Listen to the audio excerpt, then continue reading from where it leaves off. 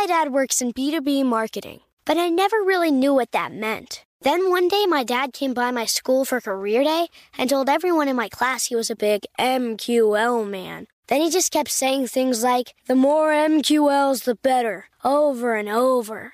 My friends still laugh at me to this day. I think it means marketing qualified lead. One thing's for sure, I'll be known as the MQL man's kid for the rest of my days. Why couldn't you just be a fireman or a lawyer? Why? You ruined my life, Dad.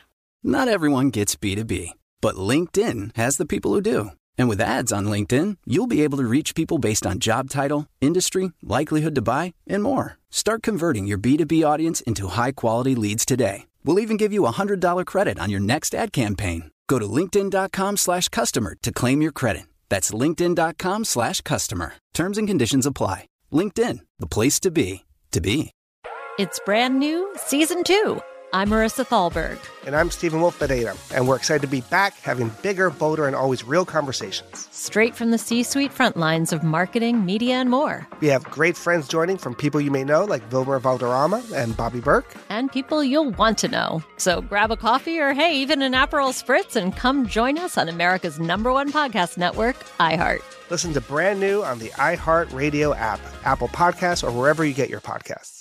Oh, hi, I'm Rachel Zoe, and my podcast, Climbing in Heels, is back and better than ever. You might know me from the Rachel Zoe Project, or perhaps from my work as a celebrity stylist. And guess what? I'm still just as obsessed with all things fashion, beauty, and business. Climbing in Heels is all about celebrating the stories of extraordinary women, and this season is here to bring you a weekly dose of glamour, inspiration, and fun. Listen to Climbing in Heels every Friday on the iHeartRadio app, Apple Podcasts, or wherever you get your podcasts. Hello and welcome back to another episode of The Mark Moss Show, where we talk about the decentralized revolution. We talk about the way the world is changing right before our very eyes. And of course, unless you're living under a rock, you see this, you see it happening, you see it coming, and it is here. And I like to look at it through the lens of politics, finance, and technology because it brings context to things. What I want to talk about today is the money. The money is changing really fast, and it's changing for many reasons. One, technology is changing money, but it's also changing politically, and not just politically like inside the United States or whatever country you're in, but geopolitically. Because money communicates, or it communicates value, but it coordinates economies. And as I talk about the decentralized revolution, we swing on a pendulum from centralization to decentralization. And so for the last 250 years, the pendulum has been swinging to centralization, and we're peaked out. This globalization has peaked out. As a matter of fact, at the globalist agenda at their meeting last week in Davos, one of the big topics they talked about is that globalization is over. How does the world work when globalization is over? More importantly, what they're saying is, how can we save the world? How can we save the world from climate change? The French president, Emmanuel Macron, got up and said that we have to have a one world government. If we don't, how can we coordinate and fix climate change? And so, that's their viewpoint, but it's ending. And they know this. And they said, how does this work in an age of deglobalization? And so as the world deglobalizes, then the way that we trade changes and the way that we use money in the world changes. And so as the world has been trading freely, right? We have these just-in-time supply chains interlacing the world. You have your average iPhone has parts from 6 different continents in it. But as the world continues to break apart, as we continue to have less and less trust with each other, how do we continue to trade? And more importantly, the dollar. The dollar is the reserve currency of the world. It's the homogeny. Everybody in the world uses and accepts dollars, and the dollar has become a payment network. If anything else, well, the dollar is lots of things, but if anything else, the dollar is a payment network. I can move dollars anywhere in the world. Anybody in the world takes those dollars. All the banks, all the remittance companies, they all use dollars. But that's changing because the world is decentralizing. And so to understand this, you kind of have to go back to what I call first principles. You got to go back to the beginning and ask yourself, what is money? Now, my good friend Robert Breedlove has a podcast titled, What is Money? Because it's a big subject, and he digs into this subject each and every episode, and you can go on and on and on. And so, like I said, we can, what is money? Well, money communicates value. It tells each other how much things are worth. We don't want the money, we want the good, but we need that money to get that good. It's the medium of exchange. So money's a medium of exchange. And it's also a store of value. So again, we don't want money. We want the things that money buys us, but we'll hold money until we want those things that we want, right? And so we'll store our wealth, we'll store our value in the money until such a time as we're ready to deploy that money, and then it's a medium of exchange to get what we want. So what you have to understand in order to understand where the world is going, I'm going to explain to you what Russia's doing right now, what China's doing right now, how the dollar is losing value and what comes next. But in order to understand that, you have to understand this basic fact of what is money. And so money is those things. And what happens is money is emergent. It evolves, right? And so throughout history, we've used all types of things as money. And even today, we use all types of things as money because all it is an exchange. And so we've had feathers and rocks and seashells. And of course, gold emerged. It evolved as the best form of money because it had the best attributes. And the best attributes are it must be portable. A house isn't a good money because I can't move a house with me. It must be divisible. Cows were, good for bartering, but if I don't want a whole cow, I can't really divide the cow up. It must be fungible, meaning if I did chop up a cow, one part of the cow is not equal to the other part of the cow, right? One part of steak is better than another part of steak. It must be durable. Bananas make a horrible form of money because bananas don't last that long. Portable, divisible, durable. It also must be saleable and recognizable, so people have to take it. If we have Chuck E. Cheese tokens, and let's just do Chuck E. Cheese tokens as money, but nobody takes Chuck E. Cheese tokens, so it wouldn't work really well. And so those are the attributes that allowed gold to emerge, and it also must be scarce. You can't just have an unlimited amount of them. You have to control. There has to be scarcity. And so gold emerged as that best. But the problem is that gold failed. And it's important to understand this because the world is trying to go back to gold right now. But if you don't understand how gold failed, then you won't understand why going back to gold again in the world we're in today isn't going to work again. So you have to understand that fact. And so gold failed because the world changed. So the world became more and more globalized. And so when I'm living in a small village, gold works really well. But as the world globalized, going into the 13 and 1400s, 14th and 15th century, we started doing more global trade. And the problem is that gold isn't very portable. And so if one country wanted to pay another country in gold, how do they do that? They load it onto a ship and sell it across the ocean and have to worry about pirates and storms and sunken ships and all these things. If, I wanted to pay somebody in gold from California to New York, it's very slow, have to get someone to drive it, security, all these things. And so it's not super portable. And so there was a new piece of technology that was created. And that new technology was created in about the 1400s in Florence, Italy. And it was called, wait for it, it was called a ledger. And the ledger would then allow somebody, a trusted third party, whoever controlled that ledger, to keep track of who had the gold. And so instead of actually having the gold, because gold is very hard and heavy to move around, somebody would just say, Mark has the gold, and then they would give it to you and say, you have the gold. And that ledger was created. This allowed money to move really fast by putting debt on it. So I would give my gold to this trusted third party. They would give me back a paper claim, an IOU, that would allow me whenever I wanted to go back and claim that gold, like a pawn shop or here I'm in Canada, I gave my jacket. We don't wear jackets really in California, but in here it's cold, I have to wear a jacket. So I go to the restaurant and they take my coat from me and they give me a claim ticket. When I come back, I give them my claim ticket, they give my coat back. And so that's how it worked. I'd give them my gold. They'd keep track of who had the gold. But the problem is what that did is it centralized gold, and all the gold ended up going into these banks. And in the early 1900s, in the United States, all the gold was sitting in the banks, and we had these dollars or paper gold certificates or claims, IOUs. And what happened is the government started printing way more of these paper claims than they actually had gold.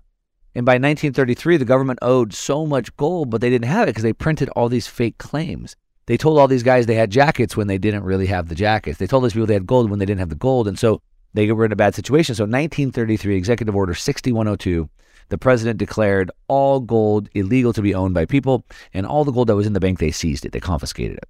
Okay? That's why it failed, because gold is not portable. And now fast forwarding to today, money as we know it, or dollars, or the financial system, is now becoming a weapon. And as a matter of fact, it's always been a weapon. Governments have used money as a weapon for as long as we know, whether that be using it to fund an army to fight as a weapon, or to steal arbitrarily from its people. And so the government can only tax people so much before people freak out. And so the way they tax you without you knowing it or without you objecting or getting mad is they do it through inflation. And as they print that money, they're basically stealing from you. So it's been a weapon against us as the people. Governments use it to steal wealth from the people. Zimbabwe, Venezuela, Turkey, on and on and on. It's gotten worse than that. It's gotten bigger than that. And it's been used not just on its own people, but to other nations. And so we can see where this really picked up steam in 2014 when the United States and the intelligence community organized a coup in Ukraine. And they overthrew the democratically elected governments of Ukraine to install their own government there. Of course, Russia didn't like that. They moved in to take over part of Ukraine, and so started the war in 2014, where the United States weaponized the financial system and applied sanctions to Russia. So when the U.S. powers do that, they weaponize it. All right, I'm going to be back with more. If you're just tuning in, you're listening to The Mark Moss Show. We're talking about the decentralized revolution. I'm talking about the way that Russia and China and the BRICS nations are changing the money, the dollar's dying, and what's coming next. And I'm explaining to you from the ground up so you can see clearly. I got a whole lot to cover. This is going to be super fun, exciting, and informative. So don't go away. I'll be right back with more in a minute. My dad works in B2B marketing, but I never really knew what that meant. Then one day my dad came by my school for career day and told everyone in my class he was a big MQL man. Then he just kept saying things like, the more MQLs, the better, over and over. My friends still laugh at me to this day. I think it means marketing qualified lead. One thing's for sure, I'll be known as the MQL man's kid for the rest of my days. Why couldn't you just be a fireman or a lawyer? Why? You ruined my life, Dad.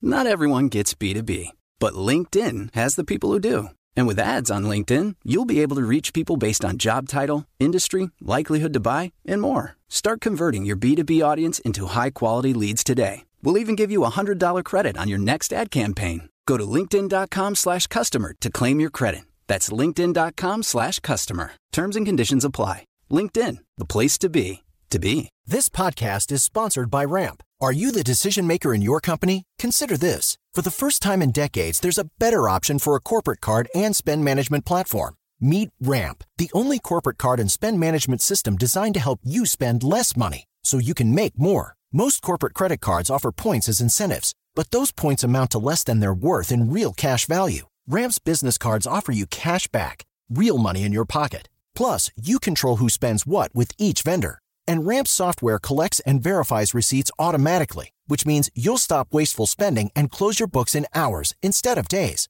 Businesses that use Ramp add up to 5% to their bottom line the first year. If you're a decision maker, adding Ramp could be one of the best decisions you've ever made.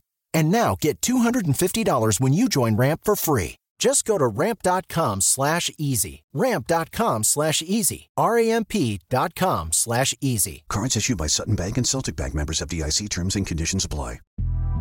The Big Take from Bloomberg News brings you what's shaping the world's economies with the smartest and best-informed business reporters around the world. Western nations like the U.S. and Europe. Mexico will likely have its first female president. And then you have China. And help you understand what's happening, what it means, and why it matters. He'll get his yo-yos to Europe in time. But the longer this drags on, the more worry he's getting. They knew that they needed to do this as fast as they possibly could to get a drug on the market as fast as they could. I'm David Gura. I'm Sarah Holder. I'm Saleha Mohsen. We cover the stories behind what's moving money and markets. Basically, everyone was expecting, if not a calamity, certainly a recession. But the problem is that paperwork, as our reporting showed, is fake. As someone who's covering the market, I'm often very worried about an imminent collapse. I'm thinking about it quite often. Listen to The Big Take on the iHeartRadio app, Apple Podcasts, or wherever you get your podcasts. All right, welcome back. If you're just tuning in, you're listening to The Mark Moss Show. We're talking about, of course, the decentralized revolution, talking about the way that the world is decentralizing, the money is decentralizing, the dollar is losing its place in the world, and what comes next. And so in order to understand what comes next, you have to understand what's happened in the past and the problems that we had. And so I explained the problems with gold, the centralization aspect of it. But now I'm talking about how the money is being used as a weapon. And so we saw, again, the government, the United States, started weaponizing the dollar, and more specifically the dollar network, the SWIFT system, the FX systems, against Russia in 2014. And they continue to do that. As a matter of fact, the government started to censor anybody they don't like. Oh, censor you. Oh, I don't like this policy. Censor you. And it's a way to impose, these sanctions are a way to impose your will or basically steal arbitrarily from these governments. In 2018, there was an article written on CNBC by someone named Luft, and he said, quote, that the U.S. was waging war on 1/10 of the world. The U.S. was waging war, and they're waging war economically. Now, you may have heard these stats, but about over 2 billion adults in the world. Now, there's about 8 billion people in the world. So 2 billion adults in the world have no access to banking. And the main reason why is because they're not allowed to. They're not allowed to have access because the U.S. dollar system is permissioned. You have to have permission in order to use it. And so they're not allowed to use it. So, for example, let's say that you're in Iran, you're a 15-year-old kid, you're super pro-freedom, you're not happy with your government, and you're trying to make a better life for yourself. And so you start an Instagram account and you want to sell e-commerce or something. Well, you're not allowed to join the financial system because your country's sanctioned. And so about 1/10 of the world is sanctioned by the United States. Or now today, about 1/4, one out of every 4 people in the world today are under some form of U.S. sanctions. I believe a week or two ago, there was a big meeting held in Singapore. And George Yao, he's the former foreign minister of Singapore. At the conference, he said, quote, if you weaponize the international financial system, alternatives will grow to replace it, end quote. So, if you weaponize the international financial system, alternatives will go to replace it. Yes, of course. If you kick people out of the financial system, then they can't use the dollar financial system. So what do? Just go in a hole and die? Of course not. They just find another way to do financial transactions. They just find another way. If I'm having a party and I don't like some people at the party, I kick you out, I kick you out, I kick you out, I kick you out, and you guys all go form your own party. You all go somewhere else. 1, I have no more control over you. And 2, you don't just go die, you go somewhere else. You go create your own party. And that's exactly what happened. But really, the world changed about a year ago, February 2022, and the whole world was put on notice. And of course, I've been talking about this since then. But the world was really put on notice as it was escalating, as I said, from 2014, 2018, now to a quarter of the world's population. And you see, Afghanistan had their central bank reserves stolen from the U.S. About $8 billion was taken. And I know Afghanistan, they're bad people, right? Blah, blah, blah. But the people have their money in the bank, and the bank puts it in the central bank. And so when the U.S. took the central bank's money, sure, maybe they were taking Taliban money, but they're also taking the people's money. Nobody bats an eye when it happens to Iran. They're bad people, right? They don't bat an eye when it happens to Afghanistan. They're bad people, right? But what about when it happens in February of 2022, when the world was put on notice, when there's 3 global superpowers in the world, 3 with nuclear weapons, China, Russia, and the United States. And Russia had their bank accounts seized. And what happened is, when they got their bank account seized, every nation in the world was put on notice that, shoot, the dollar is not some neutral monetary system. As a matter of fact, it can be taken at any given time. Now, a lot of people message me and ask me all the time. I was at this conference, people were asking me, Mark, what about these bank bail-in laws? I'm afraid that the money in the bank, they'll take it, right, in the bail-in. What should I do to protect myself? Well, that's basically what these nations are asking themselves, right? What do I do if the U.S. takes my money? And so they have to start thinking about ways that they can protect themselves. But more importantly, if they've been completely kicked out, like Russia, they got to find a new way to do transactions. And that's exactly what's happening. And so what I want you to understand, though, is that this is a process and not an event. So people ask me all the time, Mark, when is this going to happen? Well, it is happening. It's happening. It's a process. When the U.S. dollar took over from the pound sterling, which was the last major reserve currency, it was a process. It took about 30 years. And we're in a process, and we can witness this. I've given you a couple data points. Let me give you a couple more. So what we know is that because Russia was forced out of the dollar, they've now made the Chinese yuan their reserve currency. So who's the reserve currency of the world? Well, it's the dollar for now. Well, what's next? Well, Russia has made China, the yuan, their reserve. As a matter of fact, 17% of their reserves are in Chinese yuan. We have known friendly countries like the UAE, United Arab Emirates. the UAE, they have now begun issuing bonds, not in dollars like they have always done, but in their own currency. So they're getting out of the dollar.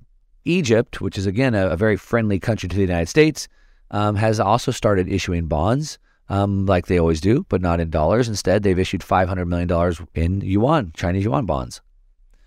Israel, which is a big friendly, one of the biggest allies to the United States, specifically in the Middle East, has also diversified their foreign exchange holdings into yuan. China and India are now doing deals buying oil outside of the dollar. So these are actual facts, and this is the process. We're seeing these things happen. But more importantly, the big things that are happening is that what we're seeing is that central banks are buying more gold than any time in the last 55 years, which is previous to going off the gold standard. And why are they doing that? Well, because they understand that the US dollar is a weaponized system, and they're doing that to take steps to protect themselves. The problem is they don't understand how gold failed in the past. The problem is they don't understand history properly, or more importantly, they don't understand technology and how the world's changing, and this might be the wrong move. So what am I talking about? Well, like I said, central banks are buying massive amounts of gold. We can see that Russia has decided in their central bank to double the amount of reserves they have in gold. Typically, they would hold 20% of their reserves in gold. They decided to double that to make it 40%. It's a big move. That means they're going to be buying massive amounts of gold, which is why gold has been rallying. Gold rallied from, the 1600s to over 1900, almost pushing $2,000 an ounce. That's a really, really big move for gold. More importantly, it's a big move for gold because gold is supposed to go up in a high inflation environment. But over the last, 6 months or so, as gold's been going up, inflation's been going down. It's not supposed to work that way. Gold goes up when inflation goes up. But now inflation's been going down and gold's been going up at the same time. Why is that? And that's an important piece to understand. And part of it's because of the central banks buying massive amounts of gold, including Russia. Now, I want to tell you about what China is doing, and I want to explain why they're doing it. We're going to talk about why it's the wrong move, why it's the same old problem. We're going to talk about technology, and we're going to talk about where things are going from a very zoomed out view. And we'll talk about gold, and we're going to talk about Bitcoin and so much more. If you're just tuning in, you're listening to The Mark Moss Show. We talk about the decentralized revolution, the way the world is changing, so you can understand what's going on, more importantly, what you need to be doing to protect yourself as this world changes. I'll be back with all that and more in a minute, so don't go away. This podcast is sponsored by Ramp. Are you the decision maker in your company? Consider this. For the first time in decades, there's a better option for a corporate card and spend management platform. Meet Ramp, the only corporate card and spend management system designed to help you spend less money so you can make more. Most corporate credit cards offer points as incentives, but those points amount to less than their worth in real cash value. Ramp's business cards offer you cash back, real money in your pocket. Plus, you control who spends what with each vendor. And Ramp's software collects and verifies receipts automatically, which means you'll stop wasteful spending and close your books in hours instead of days. Businesses that use Ramp add up to 5% to their bottom line the first year. If you're a decision maker, adding Ramp could be one of the best decisions you've ever made. And now get $250 when you join Ramp for free. Just go to ramp.com/easy. Ramp.com/easy. RAMP.com/easy. Cards issued by Sutton Bank and Celtic Bank, members FDIC. Terms and conditions apply. The Big Take from Bloomberg News brings you what's shaping the world's economies with the smartest and best-informed business reporters around the world. Western nations like the U.S. and Europe. Mexico will likely have its first female president. And then you have China. And help you understand what's happening, what it means, and why it matters. He'll get his yo-yos to Europe in time. But the longer this drags on, the more worry he's getting. They knew that they needed to do this as fast as they possibly could to get a drug on the market as fast as they could. I'm David Gura. I'm Sarah Holder. I'm Saleha Mohsen. We cover the stories behind what's moving money and markets. Basically, everyone was expecting, if not a calamity, certainly a recession. But the problem is that paperwork, as our reporting showed, is fake. As someone who's covering the market, I'm often very worried about an imminent collapse. So I'm thinking about it quite often. Listen to The Big Take on the iHeartRadio app, Apple Podcasts, or wherever you get your podcasts. I'm Saleha Mohsen, and I've covered economic policy for years and reported on how it impacts people across the United States. In 2016, I saw how voters were leaning towards Trump and how so many Americans felt misunderstood by Washington. So I started the Big Take DC. We dig into how money, politics, and power shape government and the consequences for voters. It's an election year, so there's a lot of focus on the voters that TikTok is reaching. The initial reaction is like, oh, things are looking so resilient. I don't want to be too pessimistic, but I just don't see the political will down in Washington right now to change their tune. I think the American electorate has been signaling that it expects a rematch of the 2020 election. These are unprecedented times. With new episodes every Thursday, you can listen to the Big Take DC on the iHeartRadio app, Apple Podcasts, or wherever you get your podcasts. All right, if you're just tuning in, you're listening to The Mark Moss Show. We're talking about the decentralized revolution, of course, each and every week. And we're specifically talking about how right now, today, in the world, the dollar system has become weaponized against Russia and other countries. And now we're seeing central banks around the world buying more gold than any time in history, well, the last 55 years. And so we see the central banks are buying massive amounts of gold, and it's pushing gold's price higher while inflation is going down. And that typically doesn't happen. And part of that is because of this massive demand. I mean, come on, look, I say it all the time. Prices are driven by supply and demand. If you have more demand, more buyers than you have supply, price goes up. And the opposite is true. If you have more supply than there are buyers, the price has to come down. It's very simple. Now, the gold market, it's about $12 trillion, roughly, give or take. But that sounds like a big market, but it's really not that big because most of it's being held by central banks and it's put away. Then we have the jewelry market. So there's not a lot of gold to buy. And so there's really not that much. It's a pretty inelastic market. And so a little bit of buying pressure can do a lot to the price. And so Russia doubling their reserve requirements from 20 to 40% is a massive move. And what that's done is it's sort of, I believe, is responsible for pushing the price of gold up at this low inflation environment. But more importantly, I think it's probably set a new floor price for gold. Meaning there's a buyer now, and they're trying to buy lots of gold. Well, supply and demand. There's massive demand now, and I don't see gold slipping back down much lower because of this massive demand. They set this price floor.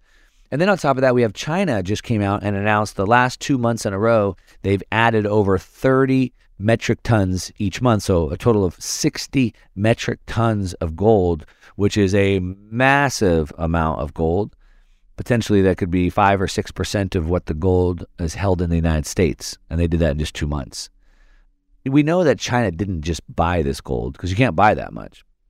The question is, they've had it all along. Why are they just announcing now that they bought it or they have it? That's the question. What are they angling for?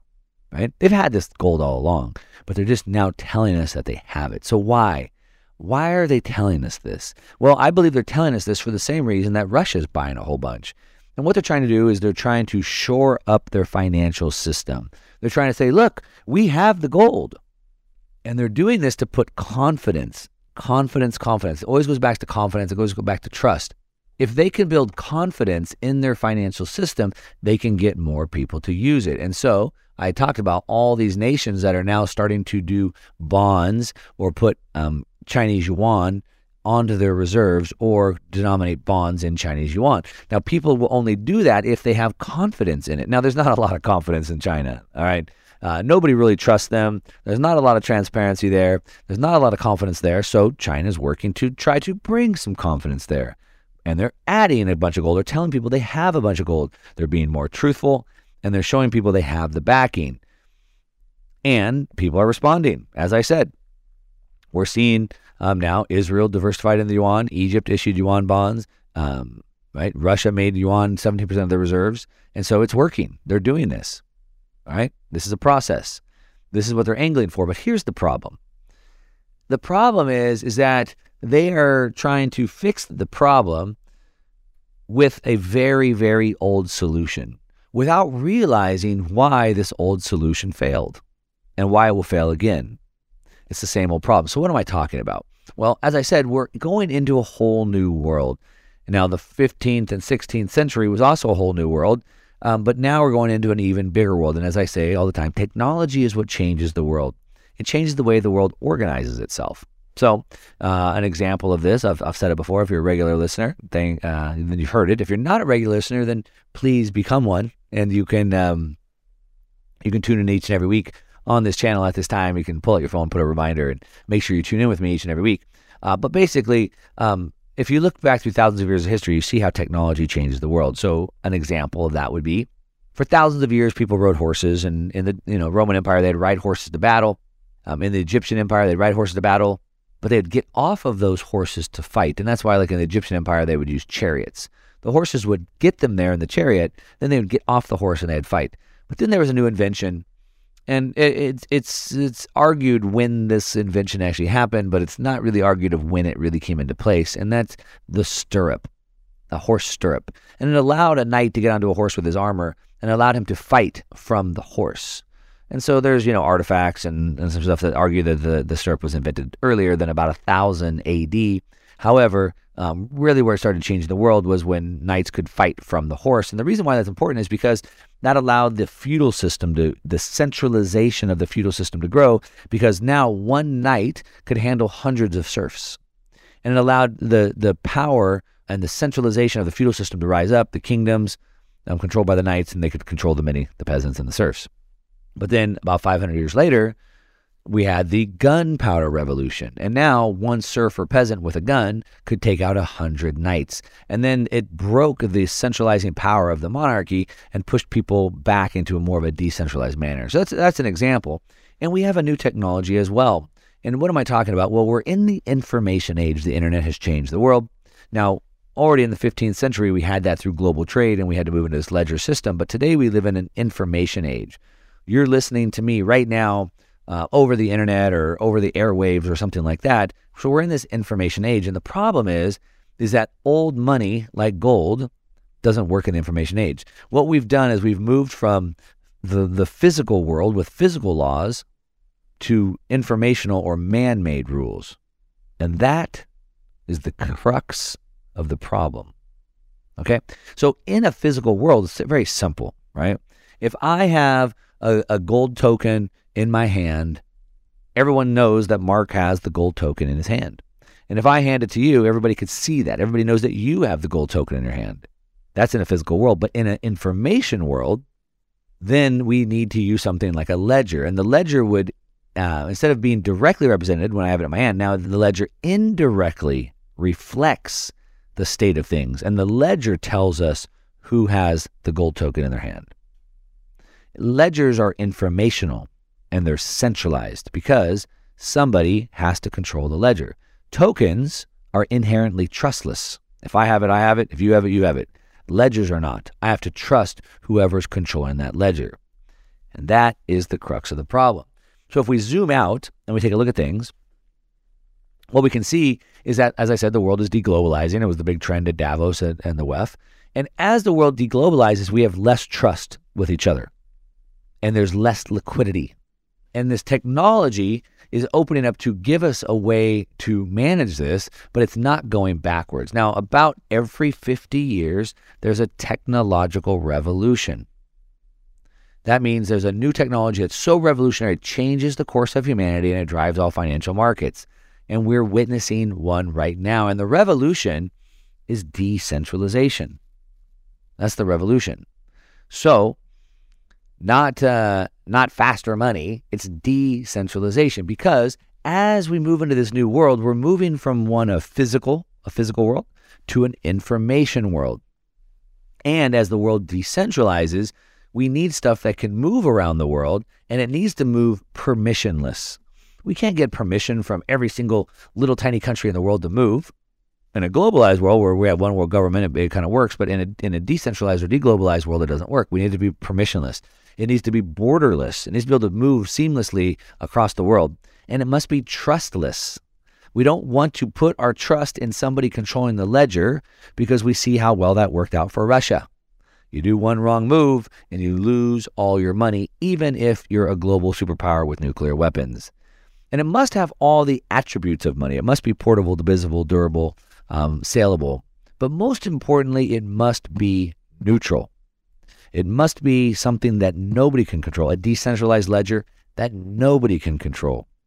All right, now if you're just tuning in, you're listening to The Mark Moss Show, and I'm explaining how the world is deglobalizing, decentralizing, and how this is going to change the money supply, and how all the moves of the central banks over the last several months are going back the wrong direction. I'm going to be back with more of that in a minute. You don't want to miss it, so don't go away. This podcast is sponsored by Ramp. Are you the decision maker in your company? Consider this. For the first time in decades, there's a better option for a corporate card and spend management platform. Meet Ramp, the only corporate card and spend management system designed to help you spend less money so you can make more. Most corporate credit cards offer points as incentives, but those points amount to less than their worth in real cash value. Ramp's business cards offer you cash back, real money in your pocket. Plus, you control who spends what with each vendor. And Ramp's software collects and verifies receipts automatically, which means you'll stop wasteful spending and close your books in hours instead of days. Businesses that use Ramp add up to 5% to their bottom line the first year. If you're a decision maker, adding Ramp could be one of the best decisions you've ever made. And now get $250 when you join Ramp for free. Just go to ramp.com/easy. Ramp.com/easy. RAMP.com/easy. Cards issued by Sutton Bank and Celtic Bank, members of FDIC. Terms and conditions apply. The Big Take from Bloomberg News brings you what's shaping the world's economies with the smartest and best-informed business reporters around the world. Western nations like the U.S. and Europe. Mexico will likely have its first female president. And then you have China. And help you understand what's happening, what it means, and why it matters. He'll get his yo-yos to Europe in time. But the longer this drags on, the more worry he's getting. They knew that they needed to do this as fast as they possibly could to get a drug on the market as fast as they could. I'm David Gura. I'm Sarah Holder. I'm Saleha Mohsen. We cover the stories behind what's moving money and markets. Basically, everyone was expecting, if not a calamity, certainly a recession. But the problem is that paperwork, as our reporting showed, is fake. As someone who's covering the market, I'm often very worried about an imminent collapse. So I'm thinking about it quite often. Listen to The Big Take on the iHeartRadio app, Apple Podcasts, or wherever you get your podcasts. I'm Saleha Mohsen, and I've covered economic policy for years and reported on how it impacts people across the United States. In 2016, I saw how voters were leaning towards Trump and how so many Americans felt misunderstood by Washington. So I started The Big Take DC. We dig into how money, politics, and power shape government and the consequences for voters. It's an election year, so there's a lot of focus on the voters that TikTok is reaching. The initial reaction is like, oh, things are looking so resilient. I don't want to be too pessimistic, but I just don't see the political will down in Washington right now to change their tune. I think the American electorate has been signaling that it expects a rematch of the 2020 election. These are unprecedented times. With new episodes every Thursday, you can listen to The Big Take DC on the iHeartRadio app, Apple Podcasts, or wherever you get your podcasts. All right, welcome back. If you're just tuning in, you're listening to The Mark Moss Show. We're talking about the decentralized revolution, of course, each and every week, how the world is changing right before our very eyes. And we're talking about how the central banks around the world are buying more gold than any time in history because they're trying to build a new financial system. The U.S. has weaponized the U.S. dollar. They've weaponized it against all these nations, and they've really, I think, crossed the Rubicon, so to speak, jumped the shark, we might say, when they took away Russia's bank accounts. Over $500 billion was seized, and the whole world was put on notice, like, shoot, if that can happen to Russia, it can happen to anybody. It was one thing when it happened to these like little small countries, but what about us? And so now they're trying to stack all this gold. And I'm explaining how the problem with gold is that centralization happens because it doesn't move over space. And so in this new world where we have deglobalization, we can't have something physical. We can't go back to the way things were because it failed because it didn't work. And so if we try to go back to the same system, it's going to fail for the exact same reason. You can't just go back and do the same thing again. You have to fix the problem. Fixing the problem was going from a physical world of gold, moving physical gold, to a informational-based system of a ledger. But that solved that problem. Under the Bretton Woods Agreement, the U.S. dollar system was a neutral payment system, so it solved the problem of gold, that it doesn't settle over time and space. But it then eventually created new problems, which is where we're at today, which is now whoever controls the ledger controls everything, and we have to trust them. And we're finding out over and over that we can't trust them. So that's the new problem. And the other problem is that as the U.S. continues to kick everybody out of the system, those people are forced to go find their own system, build a new system, and that's exactly what's happening. I just think they're building it the wrong way, and a new system is also emerging at the same time. And so as the world continues to break apart, as there's less trust, as we need to continue to have global trade, we need a decentralized ledger that nobody can control, that we don't have to trust anybody with. First of all, if you don't know what I'm talking about Bitcoin. So Bitcoin is a decentralized ledger that nobody can control. It's borderless. You can move it around the world seamlessly, instantly, for free. It's borderless. It's permissionless. Anybody in any country, anywhere in the world could download an app on their phone and instantly have Bitcoin and transact with Bitcoin. Not so with dollars. As I said, about 2 billion adults in the world have no access because they don't have permission. They'll never be able to get permission. It's borderless, it's permissionless, and it's trustless. I don't have to trust the bank not to steal my money.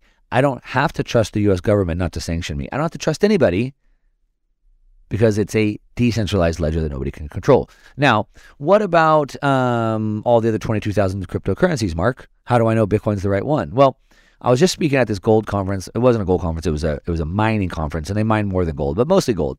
And I made the case to these gold guys. I said, gold is a metal, right? It's a precious metal. There's lots of precious metals. And there's lots of other metals that aren't considered precious as well. Aluminum, steel, chromoly. The precious metals are palladium and platinum and silver, right? So there's lots of precious metals, and there's not all metals are precious metals, and not all precious metals are gold. And so I could say gold is a metal, but really when I'm talking about gold, I'm talking about gold. When I say that the central banks are buying more gold than any time in history, I'm not saying they're buying more metal. I'm saying they're buying gold. They're not buying aluminum. They're not buying silver. They're not buying nickel. They're buying gold. And so we also say that about Bitcoin. Now, Bitcoin is a cryptocurrency, but when we talk about Bitcoin, we're not talking about cryptocurrency. We're talking about Bitcoin. Because Bitcoin is different than all 22,000 cryptocurrencies, just like gold is different than every form of metal out there. Now, how is gold different than all the other metals out there? Well, it has a different set of attributes. There's a different molecular, chemical, mineral makeup of gold that makes it different than all those other metals. It's also different in the fact that it's more scarce, right? So there's different attributes that make gold different than all the other metals. Gold is metal, but it's not the same as all the metals. Bitcoin is a cryptocurrency, but it's not the same as any of the other cryptocurrencies because it has different attributes, because it's borderless, because it's permissionless, because it's censorship resistant, because it's scarce. There's 21 million. There will never be more than 21 million. But Mark, what about Ethereum? Ethereum is now more deflationary. Really? Well, Vitalik Buterin and Joseph Lubin and guys that control it have changed the monetary issuance like 3 times in the last 2 years. So they change it to be whatever they want. It's not trustless. I have to trust them. I have to trust them that they're not going to change the rules, but they do all the time. How can I trust them? They do it all the time. They just did it. So I have to trust them. Bitcoin is trustless. Bitcoin is censorship resistant. It's peer-to-peer. I send it to you. Nobody can stop it, block it, or prevent it. But Ethereum, they could stop it. They just changed the entire consensus mechanism. All the servers sit on Amazon Web Services. Amazon could just shut it off. And I'm not going to go into all that. You can do your own research. But Bitcoin is different, just like gold is different than metal. And so we need to have those attributes. Now, one of my favorite analysts, Lynn Alden, she says that to equate crypto with Bitcoin is to misunderstand both. And it's not just her, it's not just me. Fidelity, one of the largest asset managers in the world, said that, quote, Bitcoin is fundamentally different from any other digital asset.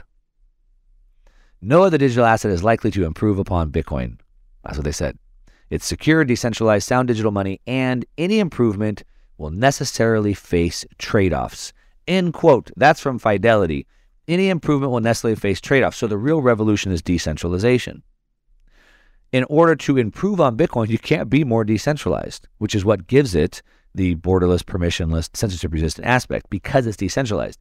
And because you can't improve on decentralization, all the other 22,000 cryptocurrencies try to trade off for something else. Well, we can't be more decentralized, so let's be, faster.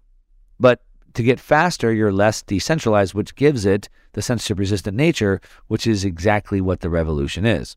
Now, Bitcoin can already be sent faster and cheaper than any other cryptocurrency out there, so you can't really improve on that anymore either. They tried to for many years, but now with Lightning Network, you can't do that. So what am I saying here? What I'm saying is that the world's changing and the dollar system is dying. Now, it's not going to die today and it's not going to die this year, but it's a process, not an event. The dollar took over from the British pound sterling 100 years ago, or 1944 officially, but the British pound sterling is still the third most used currency in the world today. So even though the pound sterling was replaced 100 years ago, it's still the third most used. And so even though the dollar is losing its relevance, doesn't mean it just disappears and goes away. When the dollar took over from the pound sterling, it was a 30-year process. The dollar is losing its relevancy over a 30-year process. Doesn't mean it goes away altogether. But also, as the world changes, you understand the problems it faces, and you understand that the solutions it needs are not going backwards back to gold. It's not that. Now, the governments don't understand that completely, but you and I do. And what you and I want as, investors is we want a couple things, but ultimately what we're looking for is the difference or the mismatch of perception and reality. So Bitcoin has been traded by Wall Street like this new, trade toy, right? They love it. It's super volatile. They love to trade it back and forth like a tech stock. But it's not a tech stock, all right? It's not that. It's trading like that today, but that's not what it is. It is a revolutionary technology that can fix this massive problem. There's a mismatch in perception and reality. There's also a mismatch where central banks are going back to the relic of gold, thinking that can solve their problem, but it can't, because the problem is that we're in an information age and gold is a physical thing. I can't send it to you over the internet. And even if I make a gold-backed cryptocurrency or something like that, I would still have the exact same problem, which is I have to place trust in whoever has the ledger.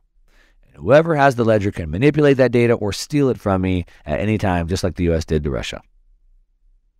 So, you and I have the advantage of knowing this today. You and I have the advantage of being an early adopter and writing this out. You and I have the advantage of getting in early because we spot the mismatch of perception and reality, both with the people, both with Wall Street and with the sovereign nations around the world. And we know that this is going to be a long process. This isn't going to happen this year, but it's directionally happening right now.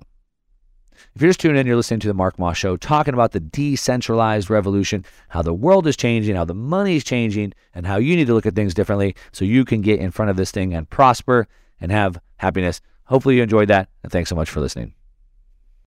It's brand new, Season 2.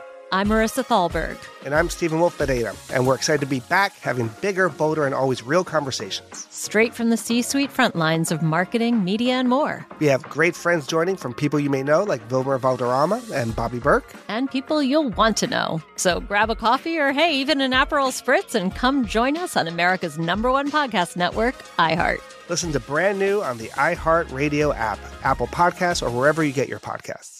Oh, hi, I'm Rachel Zoe, and my podcast, Climbing in Heels, is back and better than ever. You might know me from the Rachel Zoe Project, or perhaps from my work as a celebrity stylist. And guess what? I'm still just as obsessed with all things fashion, beauty, and business. Climbing in Heels is all about celebrating the stories of extraordinary women, and this season is here to bring you a weekly dose of glamour, inspiration, and fun. Listen to Climbing in Heels every Friday on the iHeartRadio app, Apple Podcasts, or wherever you get your podcasts.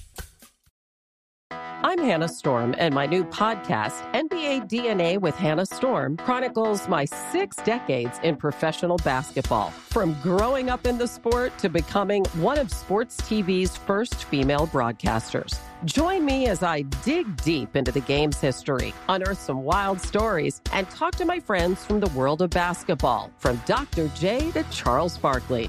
It's been a wild ride, and now I get to take you with me. Listen to NBA DNA with Hannah Storm on the iHeartRadio app, Apple Podcasts, or wherever you get your podcasts.